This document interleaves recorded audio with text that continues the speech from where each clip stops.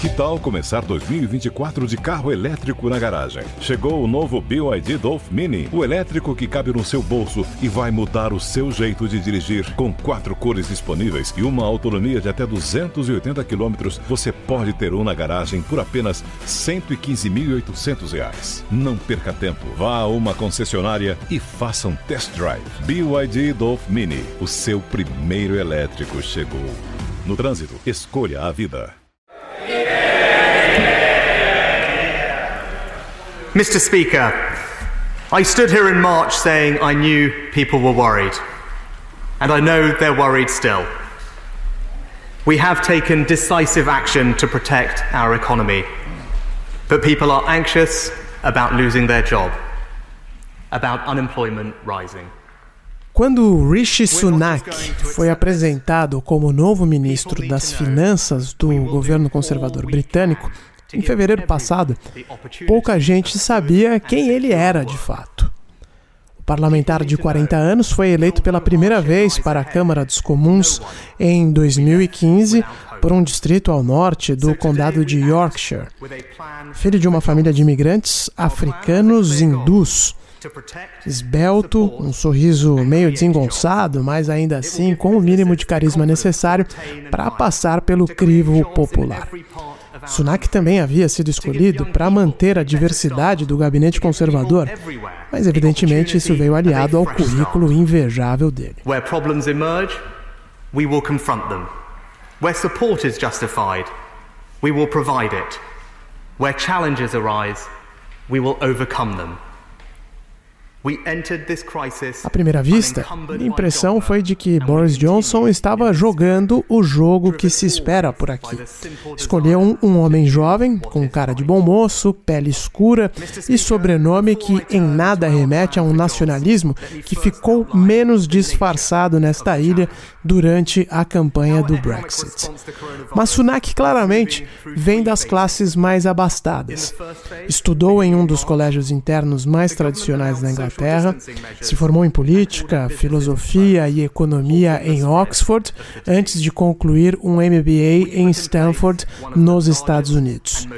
Percebam que os britânicos levam muito a sério o currículo acadêmico de seus governantes. Mas enfim, Sunak acabou indo para o mercado financeiro depois que concluiu seus estudos. Trabalhou para o Goldman Sachs, em fundos hedge e em outras empresas de investimento antes de ingressar na política.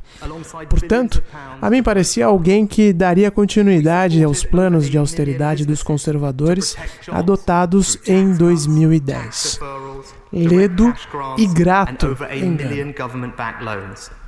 And we supported public services with new funding for the NHS, schools, public transport and local authorities. In total, we have now provided £49 billion to support public services since this crisis began. A pandemia elevou Sunak a outro patamar rapidamente. Ele é hoje a cara de todas as medidas econômicas tomadas pelo gabinete de Boris Johnson. Foi Sunak quem anunciou a estatização virtual do mercado de trabalho britânico quando o governo decidiu bancar salários do setor privado. Foi Sunak quem anunciou a extensão deste programa até outubro. Nesta semana, foi ele também o ministro que anunciou um novo pacote de investimentos da ordem de 30 bilhões de libras para reativar a economia.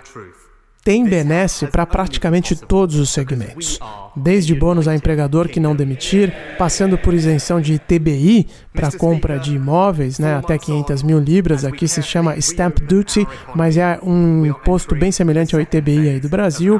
Também há um voucher de 10 mil libras para famílias de baixa renda tornarem suas casas mais eficientes no consumo de energia. E até desconto, acreditem ou não, para refeições em restaurantes dias, de segunda a quarta-feira. O governo, é claro, está tentando ajudar este segmento a se recuperar, foi um dos mais afetados pelo lockdown. De onde vem o dinheiro para tudo isso? Bom, se você ainda não ouviu o episódio chamado Pecado Capital, corre lá que há um pouco de explicação sobre isso. O fato é que Sunak se tornou extremamente popular por conta de todas essas medidas. Já há algumas semanas que vários comentaristas aqui da Inglaterra discutem a possibilidade dele se tornar o novo primeiro-ministro britânico. A popularidade de Boris Johnson vem caindo por conta de outras trapalhadas do governo dele durante a pandemia. E essas ações todas de estímulo à economia têm sido muito mais creditadas a Sunak, que é o chefe dele, embora na prática a gente saiba que não é bem assim que funciona. Mas o ministro não se envolve em polêmicas, sempre aparece com um tom conciliador e falando o que o povo quer ouvir, como neste comentário sobre a retomada das aulas nas escolas do país no mês passado. I personally think every day our children are not at school is a tragedy. It's obviously going to have an impact on their futures, and that's why I'm so glad as part of our measured and deliberate plan we were able to reopen schools on the 1st of June for a number of pupils, especially our youngest children. And I'm so grateful to the teachers and the schools for making that a possibility, because I think it is something that is so vital. O ministro disse o seguinte: pessoalmente, acho que cada dia que as crianças não estão na escola é um dia trágico. Claro que isso terá impacto no futuro delas. Por isso estou tão satisfeito por termos conseguido reabrir as escolas em 1º de junho para alguns alunos, especialmente para as crianças mais novas. Por isso também sou muito grato aos professores e às escolas que conseguiram levar isso adiante, porque era algo vital. Pois é, Rishi Sunak só fala o que os sensatos querem ouvir. Não deixa de ser um alento em tempos pandêmicos, mas, e esse é um mas bem grande, como lembrou meu amigo Felipe Killing, é fácil ser popular distribuindo dinheiro, nem tanto quando você pede de volta.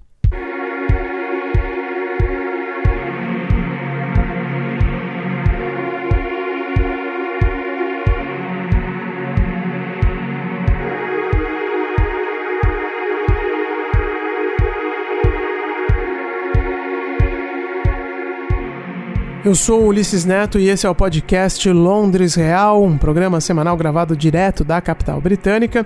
O assunto deste episódio é Volta às aulas. Mas você também pode chamar de uma educação pandêmica parte 2.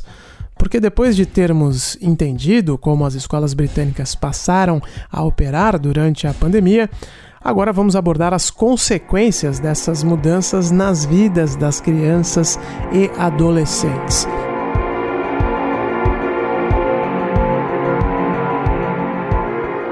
A volta às aulas já começou na Inglaterra, as aulas presenciais, me refiro. E isso tudo vai acontecer com mais força em setembro, quando começar o próximo ano letivo por aqui. Na semana passada eu falei que na Inglaterra não existe Enem, mas existem 2 testes cruciais na vida dos estudantes. O primeiro deles é o GCSE, sigla em inglês para Certificado Geral de Educação Secundária. O segundo é o A-Levels, que, resumindo, são exames no final da carreira escolar, depois que o estudante cursou áreas específicas dos últimos 2 anos antes do ensino superior. Pois bem, por conta da pandemia, evidentemente, os alunos ficaram ansiosos para saber como esses exames ficariam. O governo nem hesitou muito. Logo foi anunciado que as provas não iriam ocorrer neste ano. A solução encontrada foi jogar a bomba no colo dos professores. Eles terão que dar notas para estes testes, que eu citei, baseados nas performances do aluno ao longo do ano letivo. Ou seja, ninguém vai fazer essas provas agora, os professores vão apenas olhar para o histórico de cada um desses alunos e definir uma nota ali dentro dos seus critérios próprios para cada um deles. Quem não se sentir satisfeito com a avaliação terá a oportunidade de fazer as provas quando o próximo ano letivo começar, em setembro. Mas foi a forma encontrada pelo governo para não deixar os estudantes em um limbo durante o verão. Assim, eles vão poder seguir a vida como bem entenderem, escolhendo as áreas específicas que querem cursar nos 2 últimos anos de escola e, para quem já passou dessa fase, usar as notas do A-Levels para se candidatar a uma vaga na Universidade dos Sonhos, ou simplesmente encerrar também a carreira na escola e começar a trabalhar, porque aqui na Inglaterra tem muita gente que faz isso também, não é todo mundo que vai para o ensino superior. Agora, é evidente que isso tudo significa trabalho extra para os professores.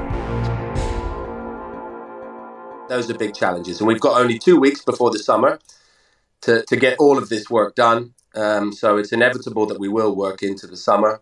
Você se lembra do Oliver? Ele é vice-diretor de uma escola pública aqui em Londres e o que ele disse é que as escolas estão cheias de desafios grandes a serem superados e que, inevitavelmente, os professores terão que trabalhar durante as férias de verão, que vão começar daqui a uma semana. We're also running a summer school for students to have really fallen behind because they haven't been doing any work online. So we're looking at about 30% of our students, which is close to, 300 kids, all having to come in for 2 weeks over the summer to try and catch them up with English, maths, and science. So you have to be very agile, and what I mean by that is you have to be reacting and moving quickly, in response to what's going on, but also moving quickly in terms of any changes that could happen. So, for example, if London goes back into lockdown, we need to be very agile and move from face-to-face teaching to online teaching and doing it all live. Because I think now that people have become better at the online teaching, that there's an expectation that we do it straight away. O Oliver disse que eles também estão organizando uma escola de verão para receber os alunos que acabaram ficando para trás porque não fizeram suas tarefas online durante a quarentena. Esse contingente representa cerca de 30% dos alunos na escola dele, o que dá um total de mais ou menos 300 crianças e adolescentes. Eles vão ter que atender aulas presenciais durante 2 semanas para estudar mais matemática e ciências. Em meio a isso tudo, os docentes ainda precisam ser muito ágeis para responder a possíveis mudanças no planejamento. Por exemplo, uma segunda onda de contágio pode ocorrer a qualquer momento e Londres corre o risco de voltar a ter um lockdown. Se isso acontecer, os professores vão ter que fazer as aulas ao vivo pela internet porque agora existe a expectativa entre pais e alunos que esse modelo à distância seja adotado rapidamente em uma eventual quarentena.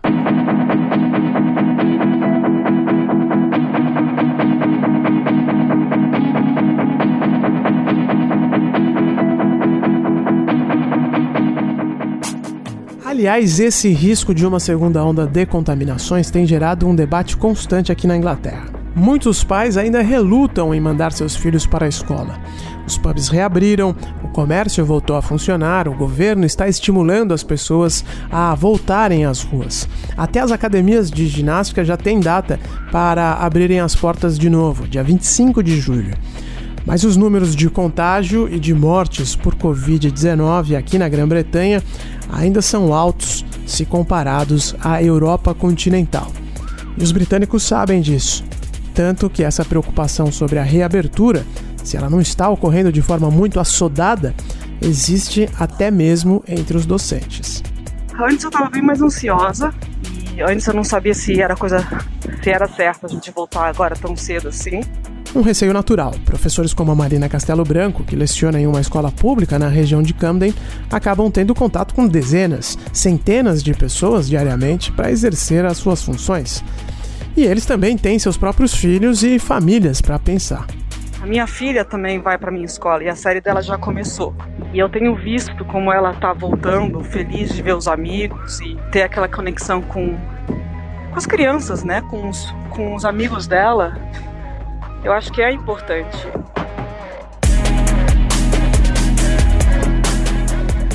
Eu conversei com a Amanda, uma brasileira que também mora aqui na Inglaterra, com o marido e a filha. Eles estão em Warwick, que fica no interior do país, a mais ou menos 130 quilômetros de distância aqui de Londres. A Amanda também ficou preocupada com essa questão do isolamento, porque a Bianca, filha dela, tem apenas 7 anos. E nessa idade, toda criança quer interagir com os amigos. Quando começou o lockdown, a nossa assim, preocupação maior é como que ela ia ficar, como ela ia se sentir, né? Porque ela é filha única e a gente não sabia quanto tempo ela ia ficar privada de brincar com as crianças. E ela também estava muito acostumada a fazer aulas extras. Após a escola, sempre ela tinha ginástica olímpica, ela tinha o Learn Explore, ela fazia muitas outras atividades. Então a gente ficou mais preocupada assim com isso.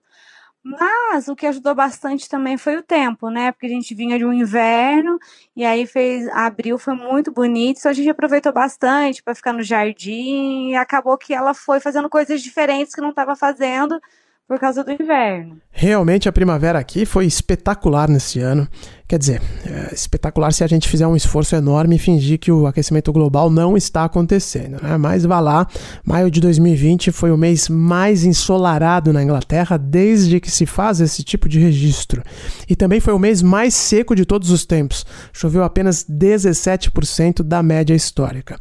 Fica tudo um pouco mais assustador quando a gente descobre que a Inglaterra tem esses registros desde 1862. Mas enfim, voltando, apesar de toda a preocupação, o governo não deixou muita alternativa não. A partir de setembro, quando começa o próximo ano letivo por aqui, todos os alunos serão obrigados a voltar para a escola. Quem faltar poderá ser multado pelas autoridades. Evidentemente, como eu expliquei no programa anterior, em última instância, a decisão é dos diretores e diretoras de cada escola. O poder é bastante descentralizado na Grã-Bretanha. Se eles decidirem denunciar uma falta que não tenha ocorrido por motivo aceitável, os pais então poderão ser multados em até 120 libras por falta, o que dá mais ou menos R$800. Olha, na nossa opinião, até mesmo se o ano dela já tivesse voltado agora, ela iria, porque pra gente assim tá tranquilo. Eu acho que aonde a escola, a comunidade escolar dela está bem baixo em relação ao corona. Então, até então, não vemos nenhum problema nisso. Não sei como vai estar em setembro, né, mas...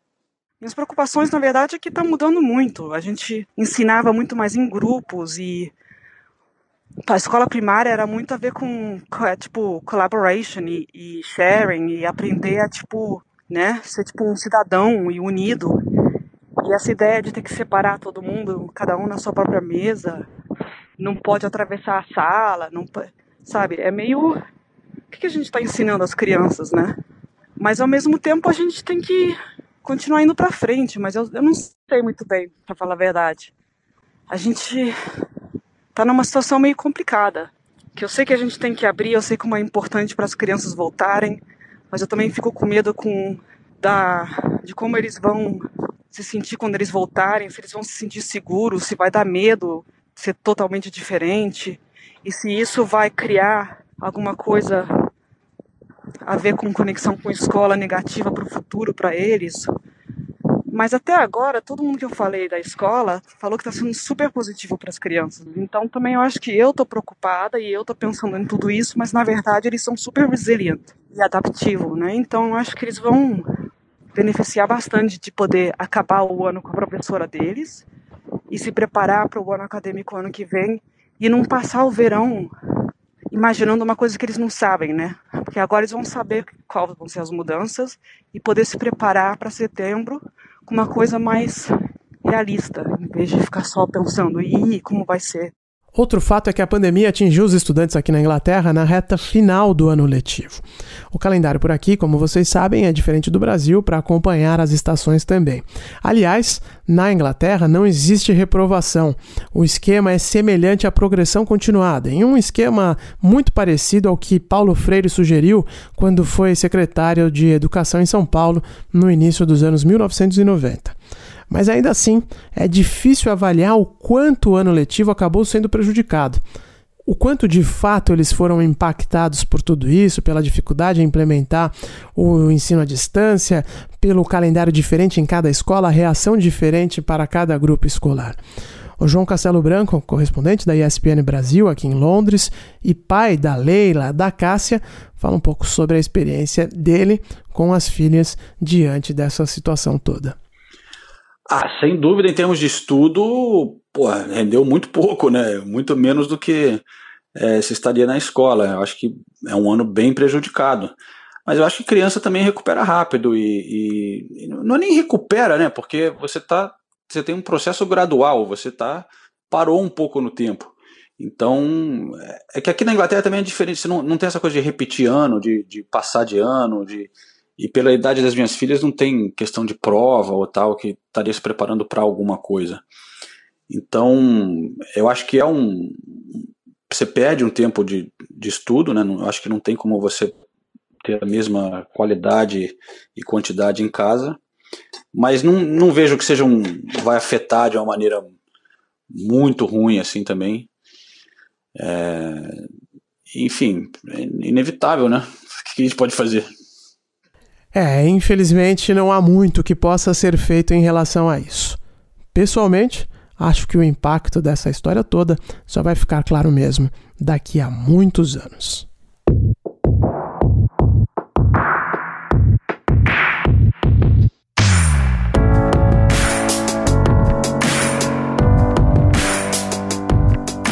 Londres Real é um podcast semanal da Jovem Pan. Na próxima sexta-feira, eu, Ulisses Neto, volto com outro assunto.